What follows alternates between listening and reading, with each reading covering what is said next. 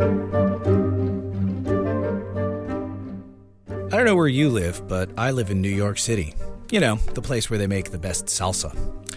Every day, just about, I ride the subway. And every day, just about, someone bumps into me, hard. If I were a woman, there'd probably be gropes to worry about. Sometimes you're squeezed into another person by someone else, but you get the stink eye. There are religious zealots, homeless buskers, businessmen and women, track workers, cops, rancid poets, hockey players. Entire school classes will get on and pack the car as 35 kids refuse to use their indoor voices and will not shut up about how hot Jeremy is. If you live here, every permutation of life will be on the train car with you at one point. It can be great, but if you're in the wrong mood, it can bring you right to the edge. I can't tell you how many times I've wanted to yell at, punch, or defenestrate the dude who plays Candy Crush at full volume, no headphones on at 7 a.m. Or the two ladies holding Bibles who sit down next to you in an empty car to pointedly sing about Jesus. Or the two teenagers eating an open container of chicken biryani from Trinipack Boys. I'm hungry, and how are you smart enough at 15 to know to go to those guys? They're the best! I was in my 30s before I knew about them. Damn you, lucky youth! But I don't yell or punch or open the window and prep for step 2, because I remember this, that on innumerable times, I've been that guy to all of them. The guy who stares you down because he's convinced you're looking at him, but really you were just letting your mind wander and now this creep is lasering you with hate eyes. The guy who hasn't showered that day or the day before.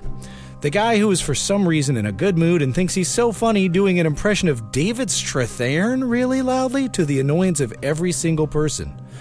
I think about one of those times and what I was going through, and of course, it makes perfect sense. I'm me.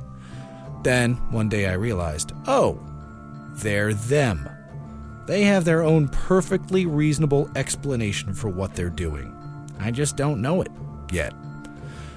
Point is, you don't know what's going on behind other people's eyes. So just assume they're doing their best.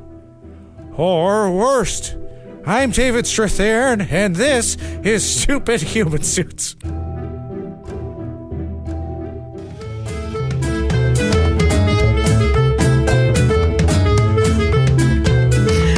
Welcome to Stupid Human Suits. The only person who does a David Strathairn impression. There's not a person alive who doesn't love your David Strathairn impression. Or who doesn't find it absolutely essential to our minds. Let me read the headlines to you as David Strathairn. I'll do it. Donald Trump wants to get... Okay. That was great, though. Thank you. Guys, welcome to Stupid Human Suits. Our guest this week is Dave Bledsoe. He's a good friend of ours. He's also a photographer and podcaster. He hosts the podcast, What the Hell Were You Thinking? He is also a former Air Force police officer. Do I have that correct? You are, you do. And perhaps most importantly of all, he is a fellow Southerner. Ooh. Once again, Sean, you are outnumbered. You can follow him at @thehell_podcast on Twitter and download the podcast on iTunes. Welcome Dave. Hey, thank you. Thank you for having me. Hey, how you doing? I'm good. How's your mama? Oh, she's great. How's your mama? She's great. Oh, fantastic. I went to Dunkin' Donuts and then punched no one a guy cares because I'm from Boston. No one cares. You guys want to catch a game at Fenway? How about them Pats, Sean? They're really good. I have a cold, by the way, so I'm going to be really low energy, everybody. I apologize. Just use it. Use it. Add a little bit to your performance. Because people love Flimmy on their podcast. They do. So Dave, you've heard the podcast before, so I'd love. This is just a delightful icebreaker for everybody. My first time. Dave, do you remember when you first realized what death was? My great-grandmother died when I was 7. And I remember people were sad about it, but at the time it really didn't mean anything to And this me. is great-grandmother. So my great-grandmother. How old do you think she was? Like 90s, 80s? She was probably pushing 90, late 80s, early 90s. Both, in fact, I still have a living grandmother now who's like 91. Oh, wow. So, they all lived until I was into adulthood. But I remember she died when I was 7, and people talking about funerals and things like that. But it was meaningless to me. I had no real concept of death as a thing until well into my adulthood. Oh, wow. Okay. Yeah. No, that's it's funny. You ever see a movie where because death is such an incredibly difficult thing to process, even as an adult. And one thing that always takes me out of movies is when especially in an action movie, like you'll see this more frequently when somebody's like best friend on the force dies and they feel it all at once. It's like, you would be in shock. Yeah. You don't feel anything when someone close to you dies. It takes days to process. Yeah, that's your best friend. No, I've got it all and I'm coming for you. Mendoza! I got a cold, so I'm going to be a little low energy today. Oh, wow. He really went through all those stages of grief so fast. I know. He's an advanced 1 to human 5 being. in under 30 seconds. Who knows? Those SWAT guys are really emotionally invested. Yeah, exactly. You know, or love the war movies with the guys in combat that are grieving over their friend while the bullets are still flying. Oh, yeah. I'm sorry, Charlie. I'll cry for you after the bullets start flying. I'm going to crawl down in this hole now. So, now, you also, like me, but it sounds like even more so, grew up very religious. yes. Oh, yeah. Both my father and his father are evangelical preachers. Okay. And from basically birth to 10 or 11 years old, church was not, it was constant. You went on Sunday, you went on Sunday morning, Sunday night. You went to Wednesday services, and quite frequently there was Friday prayer meetings. I did not have the Friday You got to prayer. get your game face on for Sunday. Yeah, exactly. I mean, you go in and pray on Friday so that you can get fired up for I guess the football games on Saturday, pre-gaming. and then go in on Sunday and get your God on. That's like a full part. That's nearly a full-time job. Oh yeah, especially, and if you're in the preacher's family, it is a full-time job because you can't sit there and be a snotty little kid. You're the preacher's kid. Yeah. You got to be a good kid. You got to sit there. I had to wear a suit and tie. That was the worst. Oh God, a little kid in a suit and tie. Sunday morning was suit and tie. Wear the same clothes Sunday night, but it's a little more relaxed. You can take the tie off. Ooh. Yeah. Now, Cash. Was it a clip-on tie? Oh yeah, there was no way I could tie a tie. I still can't tie a tie, and they made me learn that in the military. So no, I like no. Yeah, I didn't know how to tie a tie until I was in my 30s. Baron Vaughn actually taught me how to tie a tie. I'd been taught once before. That. Yeah, you remember we were doing Shoot the Messenger, Wake Up World with Liz Winstead, and he was the co-host of this off-Broadway show we were doing, and we were backstage just all getting in our costumes, and he was like, "You don't know how to tie a tie." He was flabbergasted. He could not believe I'd gotten to that late stage of my life, but it's like if you don't have a dad figure, or like, not that he had one, or a male figure that does that for you, like you kind of have to luck into that knowledge. And I was like, I didn't ask him who taught him, but like even a guy who also didn't have a dad in his life was flabbergasted. He was like, how do you not know how to tie a tie? Well, I remember him asking, he was like, so you want like half Windsor, and you're just like, a tie. Yeah. Are we tying a boat to a dock here? What's going on? Do you want a beer or do you want to drink straight from my toilet? A beer. Oh, kids in the hall. Yeah. So now, did growing up super religious like that, how did that affect your concept of death? Did you guys talk about it in church? And I mean, yeah, church was, death was not a bad thing because you're going to heaven to be with it's the Jesus. golden ticket. Yeah. When I was a kid, that's how I understood it. And because it seemed to me, well, that must be pretty awesome because then you get to go to heaven and be with Jesus. So yeah, it was talked about, but it was never a bad thing. Yeah. It wasn't until I was older when my dad's father died, and I watched my dad go through the stages of his grief, not in the accelerated format, but over months at a time, of course. That I was like, this was in my early 20s, 22, 23, and also watching my grandfather die, with him just raging against his death. Oh, wow. And I'm like, your grandfather raging against it? Yeah. Oh, yeah. And what did he die again? This was 89, 90. Yeah. And he was probably 72, 73 years old. And what did you say he had? I'm sorry, was he just old age? It was some form of cancer. I mean, he was a lifelong smoker, but it wasn't like lung cancer, but it's just one of the cancers you get when you're old. Yeah. You know those. Old cancer. And so, but to the very end, he's like struggling to hang on. Bitter. I mean, I've never seen, the man was not a happy man to begin with, but I'd never seen such bitterness come out of him. Wow. And he lost his faith. And really? Yeah, I mean, he would never put it that way, but it was pretty clear that he was so angry that God was taking him. And in my head, I'm like, wait a minute. You're going to heaven? You're going to heaven. Your entire life, you've been saying... Fucking Candy Rock Mountain. Exactly. You got golden streets and no Jews. This is all you've ever wanted. Because they'd take those streets if they were up there. You know what I'm talking about? Of course. You guys know what I'm talking about? Because you can have golden streets in heaven. That's why they're not allowed. The clouds there. wouldn't be up there. They got that weather machine, too.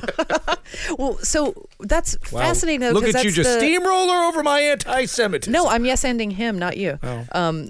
Good point. Yeah, and but that's the opposite of what you normally hear is like, the whole there's no atheist in a foxhole thing, like the assumption that everyone as they get closer to death leans on the comfort of God, and it was the opposite for him. That's what I would have expected. I mean, I when my other grandfather died, he was a man of profound faith, but he's very quiet about it. He, he went to church every Sunday, but it wasn't something that, he was in your face about.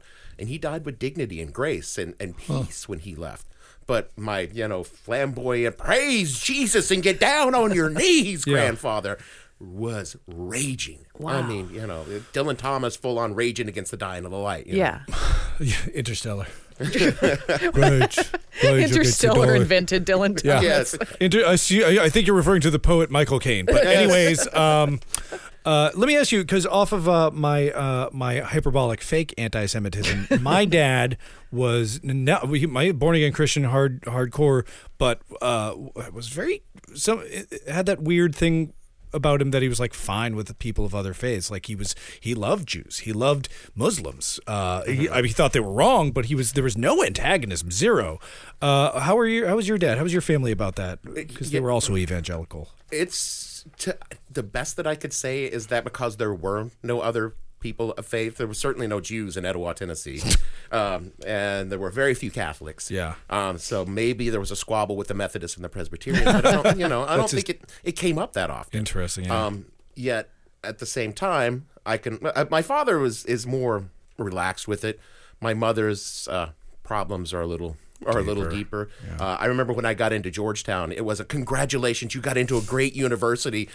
Isn't that a Catholic school? Oh, wow. Yeah. And I'm like, yeah, Jesuits. So, are you going to have to I don't think she used the word mackerel snappers, but I believe that was somewhere in the Jesuits. I know. They're the Protestants of Catholicism. Exactly. It's fine. Well, I remember as a kid, because I'm from Alabama, and the church I went to was the Church of Christ, and that was a divisive bunch of people. Like Baptist, Methodist, you are not going to heaven. Our church, Church of Christ, we are the only people going to heaven because we're the only ones who have it exactly precisely correct. That's what my dad's churches were always like. Whatever group of people he was with, they were the only ones that were going to heaven. And that's why he kept searching for different churches. Oh, interesting. He wanted to find the ones that were going to heaven. But we Catholicism, Judaism, I just thought those were cults. I had no idea what those things were. Yeah, it wasn't until my dad joined the military when I was 11 that we started meeting people, in any numbers of other faiths and other religions. And that went into a long period of when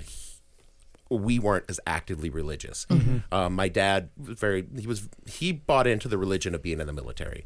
It filled that God-shaped hole in his heart. Right. Well, speaking of military, why don't we actually swing tacks? Because the reason why you're here is because you've been a cop. You were a military cop. I mean, you've got this whole body of experience that is all the more relevant. Tell us how you ended up going into the military first of all. So we moved. Being in the military, being a military brat, you move a lot. I mean, I moved. Well, even before that, my family, we were just gypsies. So I probably attended maybe 8 or 10 different schools between first grade and 12th. And from the start of junior high, I was in Oklahoma for junior high school, went to Guam for my first 2 years of high school, and then moved from Guam to a small town in southeastern Idaho called Mountain Home for my last 2 years. So I didn't really have much of a plan for my future. And in Mountain Home, Idaho, there were, you could be a taco server at Taco John's, or you could go out in the potato fields and pick potatoes, or you could join the military. And that's what I ended up on. College wasn't never an option. It was never on the table. It was never discussed. And when I started getting old enough to think about it, my mother in particular, she's like, why would you waste your money on college? I was like, I don't know, so maybe I could have a job or something. So I did what most young men in that situation do. I went down to the recruiter's office, lied about ever smoking pot, and joined the military. So, and how old were you? You were 18? I was 17 when I joined. I joined on what's called the delayed enlistment program. Yeah. So they grab you while you're still in college, or still in high school. And they feed you a line of crap and tell you all sorts of stuff, and they get you to sign up, and then right after you graduate, then you go to basic training. Gotcha. And then how does the being in the military transition into you being a military cop? So I graduated basic. Well, when I went in the military, I was originally supposed to be what's called a combat photographer. This rafter man. That sounds like an amazing job. Oh yeah, I was really into photography in high school. I worked on the yearbook and the school paper and all that sort of stuff. So when I went to the recruiter, he's like, "Yeah, we've got this great job. It's called combat photographer, but don't worry, you're never in combat because you're in the Air Force. So you'll work for the base paper and you'll take headshots of You'll people." be in the sky. It's fine. Yeah, exactly. You're fine. So I was like, "Yeah, that's what I want to do." So they halfway through basic training, my sergeant came in to me and said, "Well, Bledsoe, we've got some bad news for you." And in basic training, bad news is always like, "Oh my God, you're going to take me out back and shoot me." And he's like, "Yeah, we can't give you this job. They've closed the school. So here's a list. I want you to write down 5 other jobs, and we'll give you one of those." So I was an Air Force brat. I knew some of the stuff, and the last thing I put on there was to be a cop because I saw the guys working the gates of the bases, and they got guns, they got dogs. And it's like, oh yeah, cool, I'll put that on there. So naturally, that's the one they gave me. It was utterly random. If you put cop on a list in the military, they're going to make you a cop. Wow. So that your fallback job was number 1 for them. Yeah. Oh yeah, exactly. The other 4, they just like, nope. Oh yeah, we got one here. So were you like, what do you do as a military cop? You just cruise around at night? What was your shift? It's morning? if you've seen a street cop here in New York, it's the same job. Oh, okay. And they gave me a police car, they gave me a gun, and they gave me a radio, and you just answer radio calls and patrol. Is it just on a military base? Yeah, That's where you just within the confines of the base. We didn't have any authority outside of the installation. And what sort of, was it just you, or did you have a partner that you? I was a dog handler, so I worked with a police dog. Oh, that's right. For the entire time. But occasionally, like the other guys who didn't, if you had a dog, you rode by yourself, and most of the time, even if you didn't have a dog, you rode by yourself. There just wasn't enough of it. Did you have one dog the whole time? No. Each individual base, I would have to leave the dog and go to the next. Yeah. The military, it's different now. Now you'll pretty much stay with one dog, but when I was in, it was like a truck or a generator. Oh, God. Time. Yeah. It had its ups and downs. I want to get to the serious stuff for a second, but I have 2 more dog-related questions. Sure. So tell us a little bit about police dogs, because they seem alternately adorable but fearsome. Vicious, yeah. So there are different kinds of police dogs. They're Shih Tzus. They're Shih Tzus and Beagles and that would be an amazing. No, there are drug and bomb sniffing dogs that are Beagles. Beagles are awesome. I bet. So there at the time that I was in, there was 3 classifications. There was a patrol dog, which is strictly find people, chase people, bite people. Wow. And then there were patrol drug detector dogs and patrol bomb detector dogs. And that's self-explanatory. Drug dogs sniff for drugs, bomb dogs sniff for bombs, and I worked all 3. So when I first, I gotcha. so the first time I went in, they usually start you off on a patrol dog to see if you're any good, and then you go on for advanced training, and then get to work a bomb or a drug dog. Gotcha. And then, so every time I see a police dog, my instinct is to go up and pet it. What would happen if I actually did that?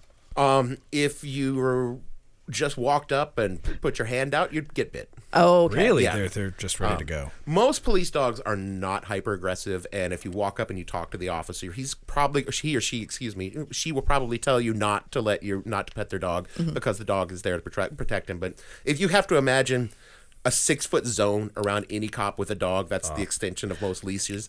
Just don't cross into that because you don't know how keyed that dog is. So, I gotcha. Yeah, so I'll ask. They're going to say no, but sometimes they'll say yes. Now you have a lot of stories as your time as a cop, but one involving your police dog Gidget actually has a nice ending. Can you tell us that story? So I got called out one night. I was just doing a regular patrol on the base, and I got called out because these people who were taking care of a teenage girl while her mom was deployed overseas she'd gone missing, and they were worried about her.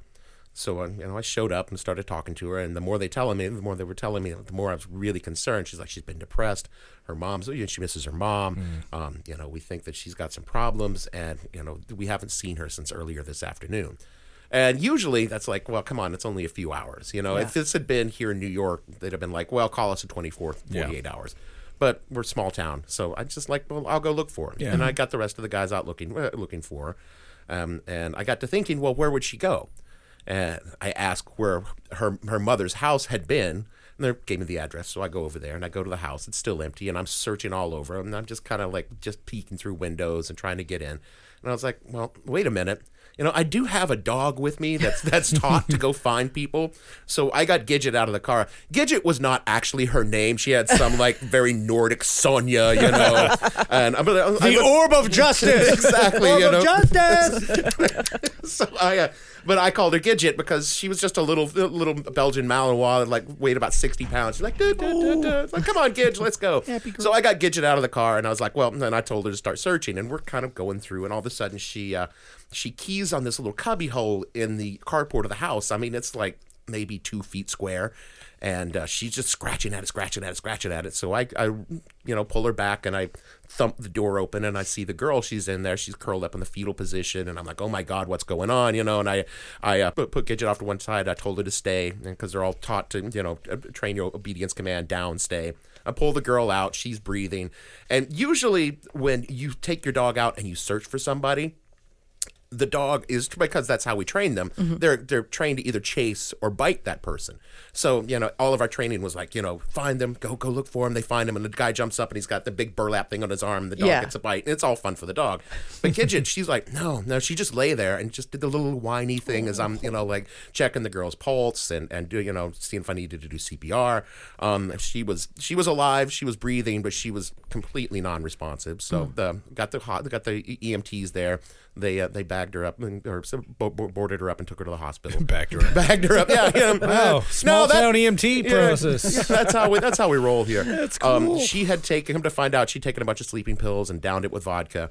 But if we hadn't found her, the doctor said if we hadn't found her, within the next half hour to an hour, it probably would have been too far for her to get back. So. Oh, Gidget. Yeah, Gidget literally, it took her out. It took her like 2 minutes to find her.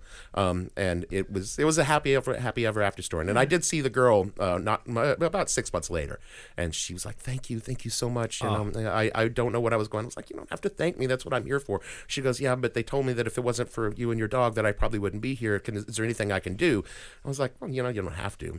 But I said, if you want to give her something, a big, a rawhide bone or something like that. So a few days later, down at the kennels, one of those big 4-foot-long rawhide bones showed up. That's awesome. Yeah, that must have been a good day for her. Do you ever? I mean, how much longer did you have with Gidget before you had to move on?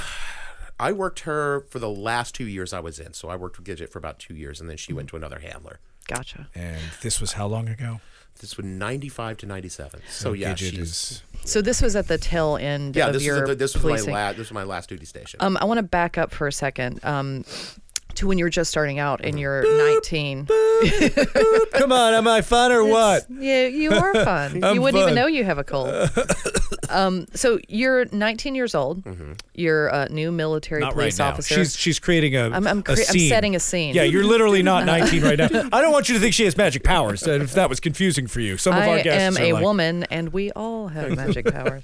But you're 19. You're cruising around in your car on a Sunday morning in a town where not much happens. Yeah. What happened? So Acre Air Force Base, Arkansas, which no longer exists, was Mayberry. It was like 4,000 or 5,000 people stationed there, and the biggest crime that we had was a drunk driver on Wednesday night. So Sunday morning, I'm driving around, just got off from breakfast not too long ago, because that's what you did on a Sunday morning. You got to work and you went to the chow hall and you had a big breakfast. You sat there and drank coffee and shot the shit with people, and then you got out and drove around for 8 hours. About a half hour, 45 minutes after I'd left breakfast, I'm cruising through the base housing area, and the radio comes over and it says, "Hey, we need you to go to this address and check on the guy. His supervisor's worried about him." And I'm like, "Okay, yeah, it's not an unusual call." So I pull up to the house and go knock on the door, no answer. And I'm like, okay, well, let me go around the backside. So I go to the carport and I knock on the door, and I could see somebody sitting at the kitchen table. But I knock on the door and they're like, there's no response. So I get on the radio. I'm like, hey, there's just somebody here, but he's not answering the door. Should I go in? They're like, yeah, just check the door. If it's open, just stick your head in. So I check the kitchen door. It's open. I open the door up, step inside, and take about 3 steps in. And I realize that the guy sitting at the kitchen table doesn't have a whole head. It's gone from the jaw up. Jeez. And he's sitting there. He's got the shotgun, double barrel shotgun, still in his mouth. His toe is still in the triggers, and everything from basically the jaw up is gone. Ugh. And I look down and I realize that I'm standing in what used to be his head. And I started freaking out. I was like, holy crap, this is not good. This is not good. And I knew I was going to throw up. But the most important thing that they had drilled into us was not how to cope with seeing a guy with half a head, because that might have been useful. Right. It was don't contaminate the crime scene. Yeah. So I turned around and I'm like, I'm going to throw up. I got to get back outside. I take one step and skid in a big pile of brains and go down on my hands and knees in this guy's brains and blood and crawl out the door to throw up. And then I get back on the radio and was like, I'm going to need some help over here because this is bad. They show up, the investigators show up. It's pretty clear that it's a suicide. That's I mean, at the time there was no. I was like, oh my God, this guy just got murdered by somebody. Brilliant serial killer keeps setting him up like this. So I was completely messed up by that. I had never seen, like we said, I mean, death and me were. The most dramatic thing I'd ever seen prior to that was the movie The Omen, where the guy's head gets chopped off by the glass and it goes rolling down. I had no idea how to cope with that. And at the time, this was in 1988. Machismo was still a big thing, and we didn't talk about stress, and you didn't go to see a therapist. There was no post-traumatic stress disorder for things like that. What you did was you got together with your friends after work, and you had what we call choir practice, which is, a bunch of guys drinking beer and singing songs and proving that you're a man by not being messed up by the fact that you just saw something incredibly terrifying. Who's got one next? I got Kajagoogoo. Dave, always bringing Kajagoogoo here. All right, Dave, go ahead. What haunted you the most? Was it like just this image, the idea of it? Was there visceral, a smell? like a smell? Yeah. What haunted me the most was slipping in the guy's brains. Yeah. I'm wearing the Air Force wears the blue uniform, and usually I wore like the camos and things like that. But that day I just happened to be in a blue uniform, and standing there waiting with this guy all over my body because I can't just leave to go take a shower and change a uniform, I burned that uniform. I couldn't wash it. And every time that I would have like a flashback to it, it wasn't walking in the door and seeing the guy. It was slipping and falling and looking down at my hands and all of this. And oh my God. Yeah, that was a fun moment. What have you? Did you pursue anything to try to deal with that later once you got past the drank more? Just drink more. Drank more. That helps. I would engage in independent choir practice to shout at the sky. Exactly. Yeah. Oh my God. Yeah, right. Stepping on brains. Isn't that Devos's education plan? I think so. I think that is. Yeah, that's doing. Well, let's take a breather. Yeah, we can cut out this awkward moment while Sean and I regroup and stop thinking about brains. Okay, so now we're going to flash back forward. Right. Yeah. So you, shortly after the incident where you and Gidget found the young woman and saved her, you left the police force. And how long has it been since you have been in that kind of role? I left it in 2005, because after I got out, I took the world's worst job, which was I was a store detective in a Walmart. Yeah, God. That is the 12th ring of hell, right there. Yeah, that is the stepping in brains of jobs. It literally was. It literally was. God. And then while I was doing that, I was desperately trying to get on another police department. Yeah. And it wasn't working for me, mostly because I didn't like the other police departments. I didn't like the environment. And I finally got a job as a campus cop at a university in Washington, D.C. that's known for basketball and educating politicians. Oh, very good. Yes. Not naming names. No, not Jesuit. I mean, so definitely not the school that you mentioned earlier. Definitely not. No. So yeah, that's how I went back into police work, and I did that for another couple of 3 years before I was so burnt out that I couldn't keep on doing it. What was the burning out factor? I mean, was it an easier gig on campus? Oh yeah, it was a much easier gig. It was. I mean, my job on campus was not to really enforce the law. It was to keep college kids from killing themselves from drinking. Yeah. And that was pretty easy, and I was pretty mellow about it. So I didn't even carry a gun for either two universities I worked for. I had a nightstick. So. Were you allowed to carry a gun? No. None of the departments were armed. Didn't need to be. I mean, it's Washington, D.C. Yeah. We've got more guns there than, you know. Yeah. So that job was pretty cool, and they paid for me to go to school for free. So I would, work nights and take classes during the day, and then over, the midnight shifts that I would work, I would study or go use the library and things like that. So it was a great gig. And I remember you saying that you ended up leaving that job because you didn't know how to shut up. Yeah. So what happened there? There's been stories over the past couple of years about how universities deal with sexual assault on campus. Those are not new stories. They've been going on for years. And at this particular campus, I knew a young woman who had been sexually assaulted. I knew that she'd been sexually assaulted. I was the first person that responded. I took the report. She knew who had done it. It was a date rape scenario. And I was like, all right, I'm going to, do whatever I can to help you. And we took it up through the channels. She didn't really want the Metropolitan Police to come down because she was like, I'd rather do it through the university because I don't want my name drug all in the papers. And I was like, okay, yeah. Then as I watched this work its way through the student justice system and watched the university actively try to cover this up, I sat there. The first thing that when I brought the report back in, the sergeant who was running the shift that night, he was like, "So how are you going to classify this?" I was like, "I'm going to classify it as a sexual assault." He's like, "No, you can't do that." Yikes! I was like, "Actually, I can because that's what it was." He's like, "No, you're going to classify this as I can't remember the exact classification. Basically, it was." Sub that. It was sub that. It wasn't even an assault because it wasn't violent. So it was inappropriate contact or something like that. Like he grabbed her ass on the subway or something like that. So so he forced me to write it up like that. So I wrote 2 reports. I wrote what I was ordered to write, and then I also wrote what actually happened. And I submitted the official report to the department, and then I took my actual report to the dean of students and gave it to her. Wow. That didn't go over well with the dean of students. Really? She was like, "What? You can't do this. You've got to go through the chain." I was like, "Yeah, but they told me to cover it up." She's like, God. She's like, "I can't." She's like, "No, you have to go through the official clean chain." hands.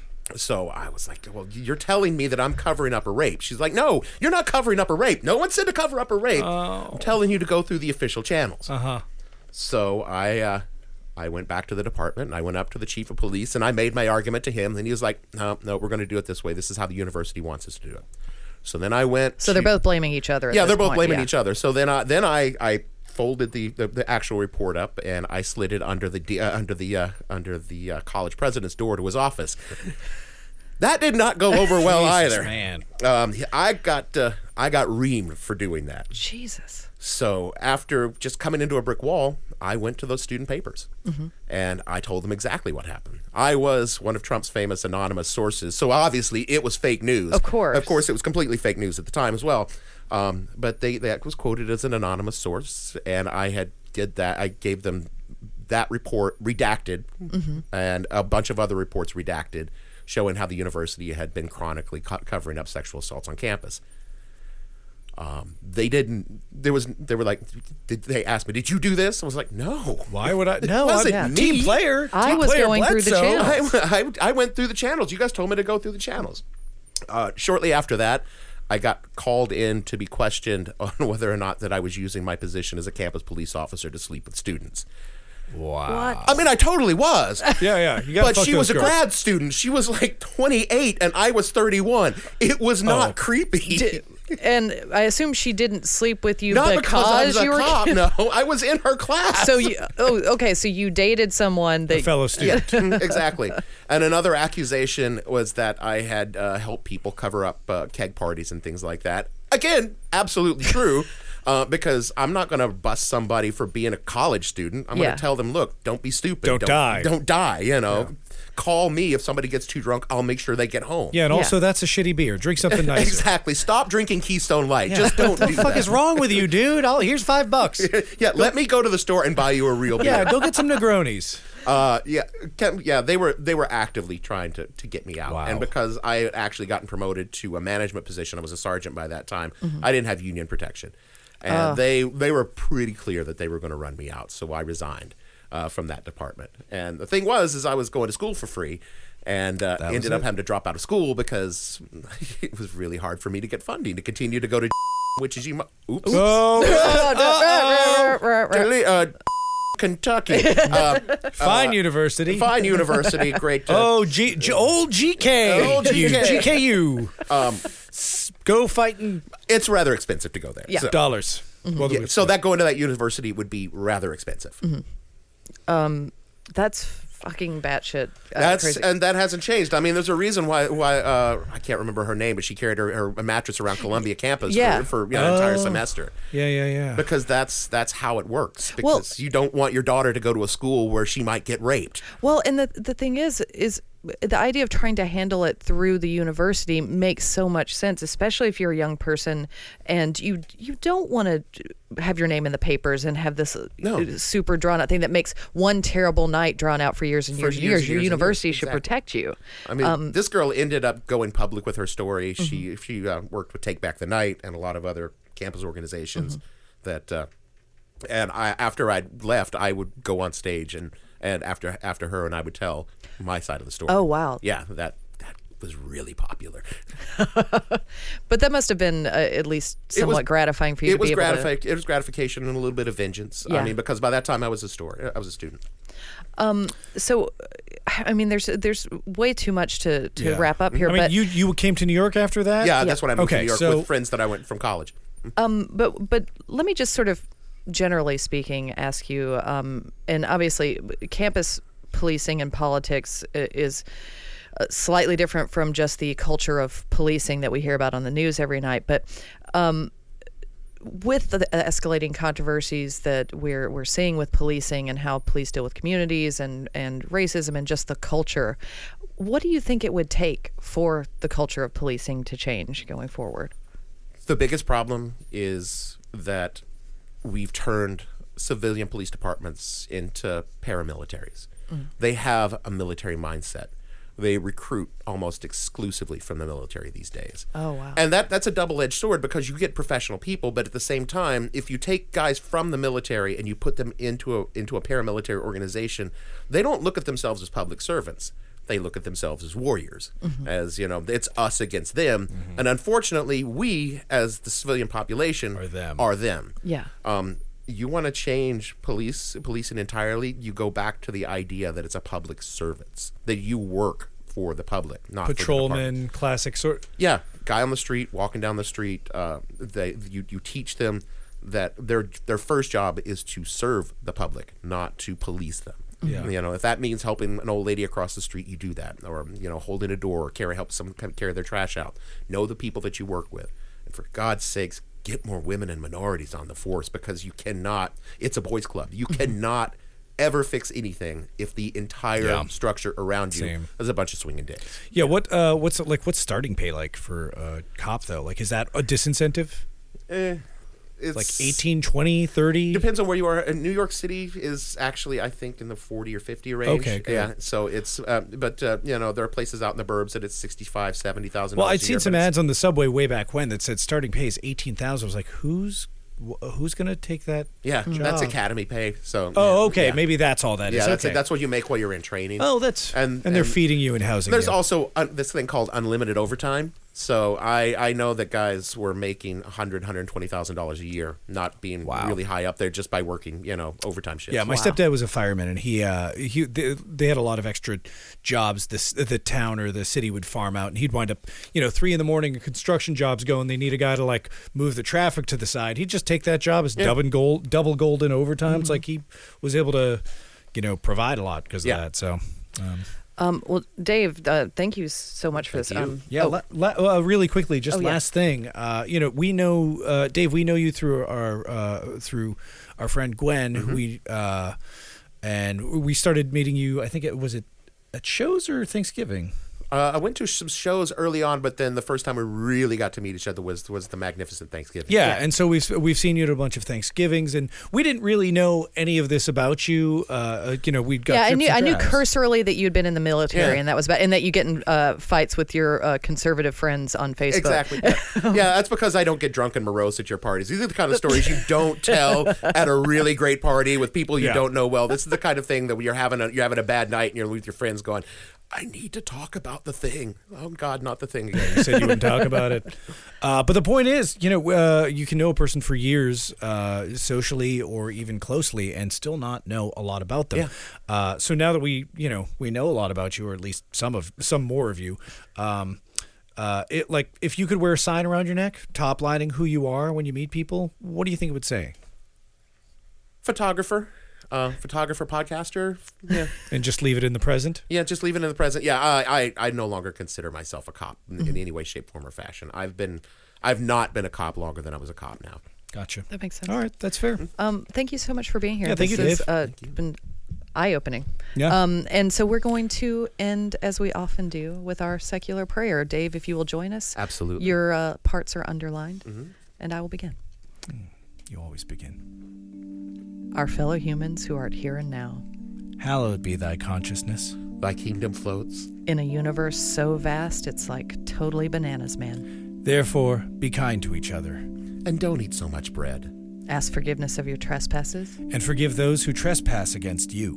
Because all of us can be really fucking annoying. For thou art the mind inside thine stupid human suit. The only one of its kind. We are thus also. And that must simply be enough. Amen. All right, that's Stupid Human Suits. Thanks so much, Dave Bledsoe. Thank you, guys. It's been great. Yeah, check him out at @thehell_podcast. Thanks. Have a good week, guys. For more shows like the one you just listened to, go to cavecomedyradio.com.